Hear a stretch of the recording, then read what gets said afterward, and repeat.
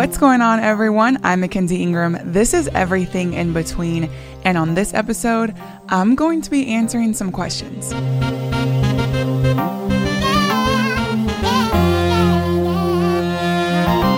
So I'm super excited about this episode, getting to answer these questions. But I first want to say, this is the last episode of season 1. My goal is to do 10 episodes per season and take like a 2-week break in between. So this will be my last episode of season 1. Wanted to kind of do something fun so that you can kind of get to know me, the person behind the voice.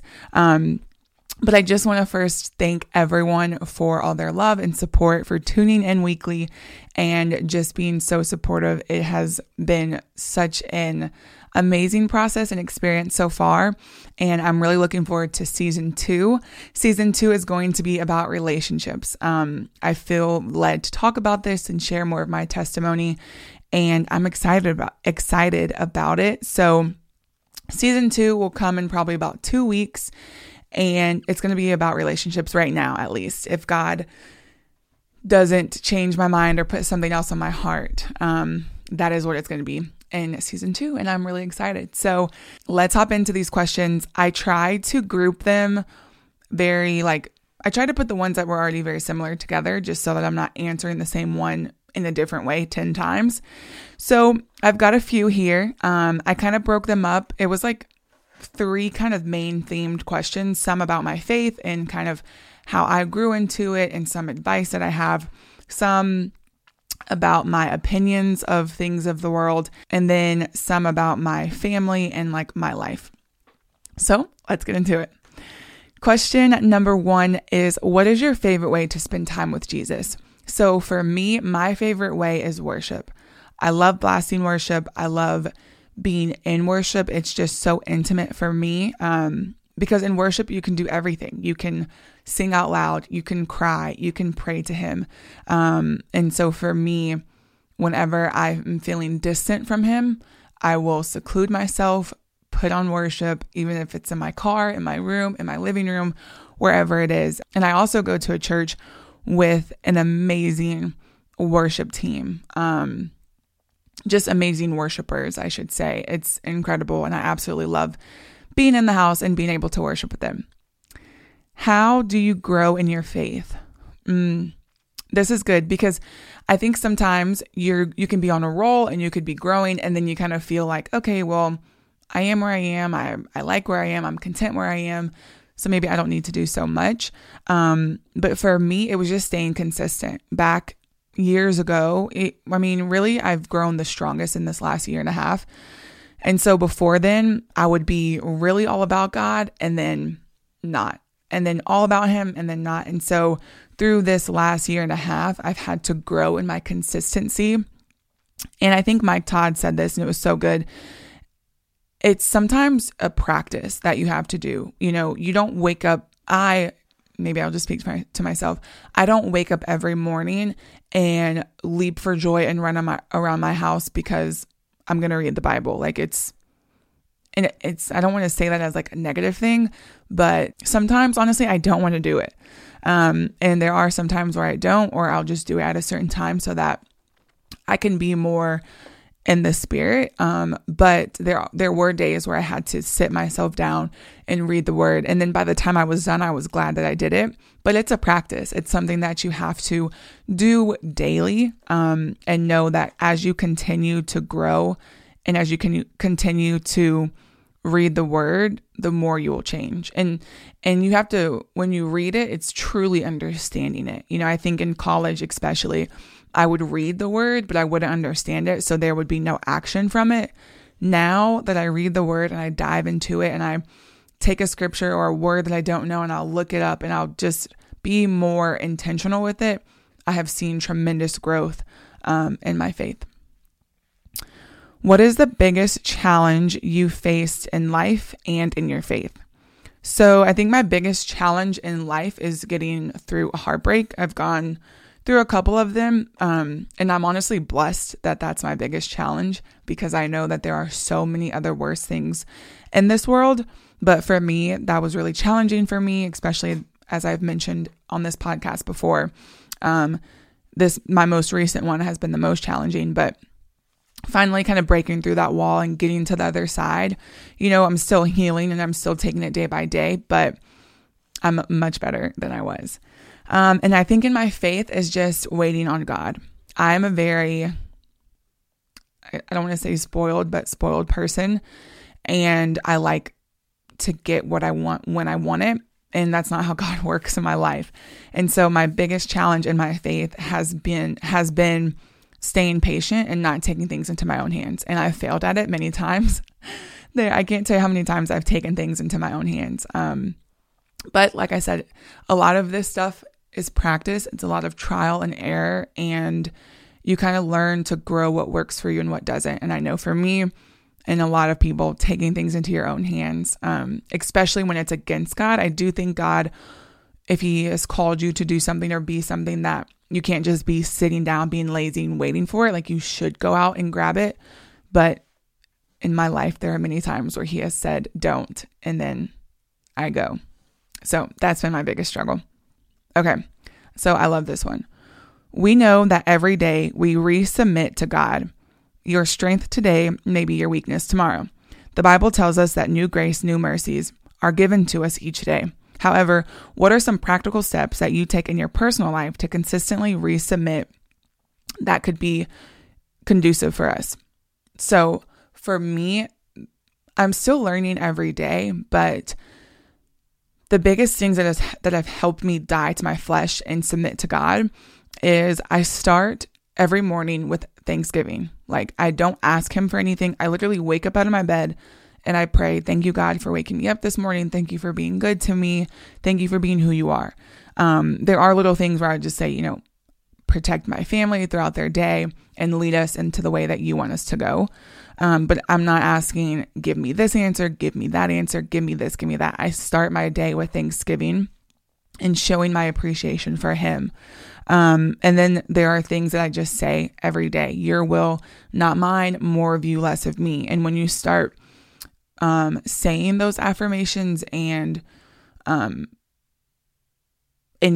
you actually understand what they mean, you start to kind of live like that, and it changes the posture of your heart to get out of the selfishness of what can you do for me? How can I get my life my way? It's, yes, God, I want this, but I want what you want for me more.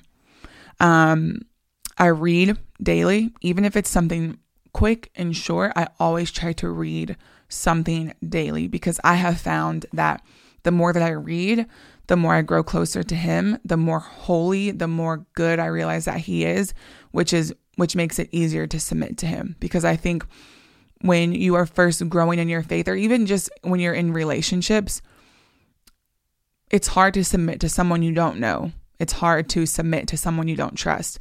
And so the more that you read the word, the more you get to know God, the more you get to know Jesus, the more you get to know how good they are and how much more you're able to trust them. So those are just some practical things that I do. Again, I'm still learning, and there are days where I cave into my flesh. But I think, Jesus knows that we're not perfect people and that we will make mistakes. And as long as we're trying and really repenting and turning from that sin, I think that makes him happy. So this is another good one. How is God good but evil exists? I feel like people that are growing in their faith and working and, their friends or family can kind of see how they're growing. A lot of them have this question. And I heard this analogy from Shannon Hardy. I'm probably going to post the video that she posted because she worded it so well. And I get chills every time I hear it. I'm going to try my best to kind of reword how she said it. But she was talking to a man who had a daughter with him. And he told her, I believe in a higher power, but I don't understand how it's good when there's so much evil. And she went on to explain that that it's probably very frustrating when your daughter doesn't listen to you, and when she doesn't obey you, and when she doesn't do the things that you expect her to do. And so if you could take a chip and put it into her head that is programmed for her to do every single thing she asks you to do, I'm sure you would like that. And they start laughing and yeah, I would love that. But over time, you would realize that it wasn't real. You would realize that it wasn't authentic, that she was only doing it because you programmed her to do so. That every time she picked up her clothes or gave you a hug or told you that she loved you, you would know she really didn't mean it. That she was only doing it because you told her to. And so throughout time, you would realize that it didn't really mean anything. And because God values love, true, authentic intimacy, and wants us to choose him, he will never take that choice away from us. And so evil exists because we live in a world where not many people are choosing God. And then she goes on to say that luckily God sent his son to die for us. And so through Jesus, we are brought back to right relationship with God. And when we grow with him and we develop that true, authentic love, we begin to live the lives that we were made to live, which ultimately is a lot less evil. And I thought that was so good. I watch it every time. The way that she worded it and like the music and everything, chef's kiss. It was amazing. But it made sense to me. And so, there are a lot of things that happen in this world that we don't know why. But I think a lot of it goes to kind of how she said, there's free choice and God will never take that away from us. And so evil exists because a lot of people don't choose God. Okay. So now we're kind of transitioning into a little bit about me and my opinion on some things. So someone asked, are you single and why? So yes, I am single. As I've mentioned many times before, I'm still kind of going through this healing process and just really focusing on myself and becoming the best version of me that I can. I also think the standards of what I'm looking for are very hard to find. I am waiting until marriage, and the second you tell any guy that, he is gone. But it's fine. I think in this generation, it's very hard to find either a man or a female that are saving themselves into marriage. I do feel like it's a little bit harder to find a man that is doing so.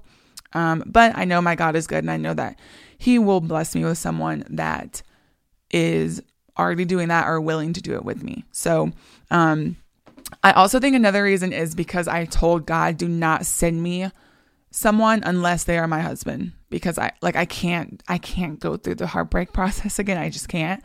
Or to give me quick discernment when I do meet someone. But yeah, I can't really complain the fact that I'm single if I told God, don't send me anyone until they're my husband, unless they're my husband. And so I guess no one is ready to be my husband yet. And that's fine. I honestly have enjoyed my singleness. This is the first time where I've been single. I've been not in a relationship since 2018, but I've always kind of entertained someone or been talking to, or, having someone there. This time it's not like that at all. So it's definitely different, but I'm actually really enjoying it and just growing and becoming who God wants me to be for my husband whenever he chooses to send him to me.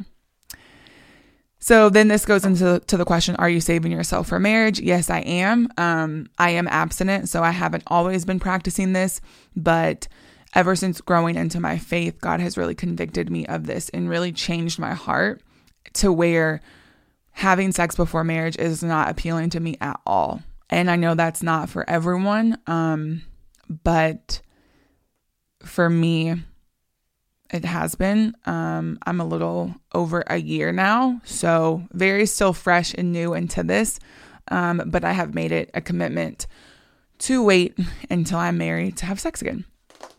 And this goes into the next question, is your opinion on sex before marriage. So my opinion is to not have it. And I know that's, the typical church answer. But it's in the Bible, makes it very clear that we are supposed to, that sex is good, sex is amazing, but in the context of marriage. And when you have sex outside of marriage, you create soul ties, you create bonds with people that have no business even being in your life, which causes a lot of heartbreak, which causes a lot of consequences and just a lot of mess that is really unnecessary. And so I heard this analogy that really changed how I kind of look on this also is, one, I'm honoring God with my body. So could you imagine choosing to honor God with your body by giving it away to other people? And I did that time after time and after time again. And I just wanted to stop hurting God. But also I think about my husband and I think about my kids, and that I don't want my kids to struggle with this. But I also don't want to give my husband the very last bit of me. I heard this analogy and it changed the way I look at it. And I think it might have been Mike Todd. He said, you're a chicken nugget. And every time you have sex with someone takes a piece of that chicken nugget. And what left of that chicken nugget are you going to be able to give your husband? And it's like, a kiddish analogy, but I think about it all the time of like, people have already bitten off my chicken nugget. And I want to be able to give my husband the most that I can. I do think he can restore you and make you new again, but there is no line at the fact that other people have already had me, which also kind of answers the other question of my biggest struggle. I absolutely hate the fact that I gave myself to other people, but it's all a part. That's my cat. She's like trying to get in here. I don't even know if y'all can hear her on the mic, but Gracie, please stop. I don't even know if y'all can hear her. You definitely can hear her. Anyways, I'm not going to try to get her away because she's just going to come back. But yeah, I struggle with the fact of knowing how many people I've given my body to, even though I know I'm forgiven and I'm not that same person anymore. It just bugs me, but I'm trying to grow and get over that because there's nothing I can do about it now other than just choose to live right and keep moving forward. Okay, I had to go get my cat because she was up in here wilding. So if y'all see her acting a fool, just ignore her. This is another good question, love versus lust. Again, all of these questions I'm going to re-answer in my next season because it's going to be all about relationships.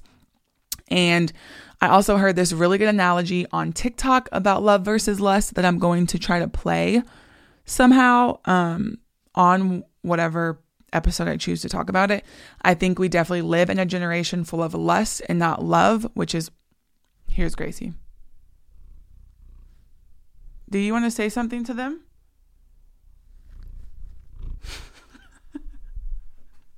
Please get down. Thank you. We definitely live in a generation full of lust. I think that's why the divorce rate is so high. And we live in such a selfish generation where you literally are, what can you do for me? What can you do for me? What can you do for me?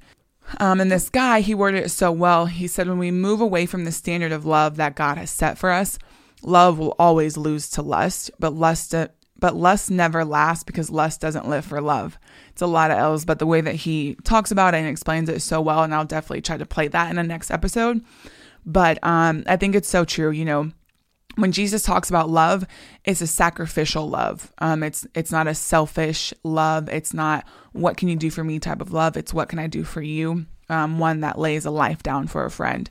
And we just don't live in a generation like that. And I don't think that when you're in a relationship that is very lustful, it'll never last. That's why you see a lot of guys going crazy over their girls and what they're doing. And then in 5 months from now, he's bored and he's out here cheating.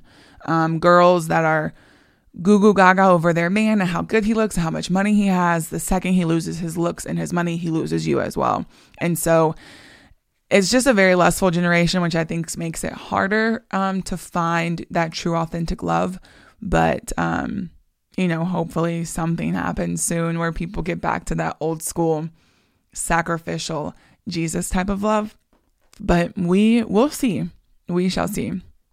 Do you believe in soulmates? So I don't necessarily. I believe that there can be multiple people for you. It says in the Bible that God presented Adam, Eve, not God made Eve specifically for Adam.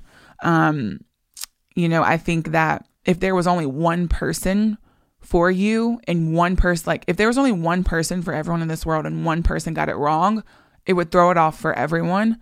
I do think God can give you discernment on who, but I do believe that he can give you people that are very suitable for you, and it's your choice to choose them. And I think also we choose a lot of the wrong people, which is another reason why the divorce rates are so high. But then you even think about that of, you know, you hear people that were married and then found someone that was much better for them.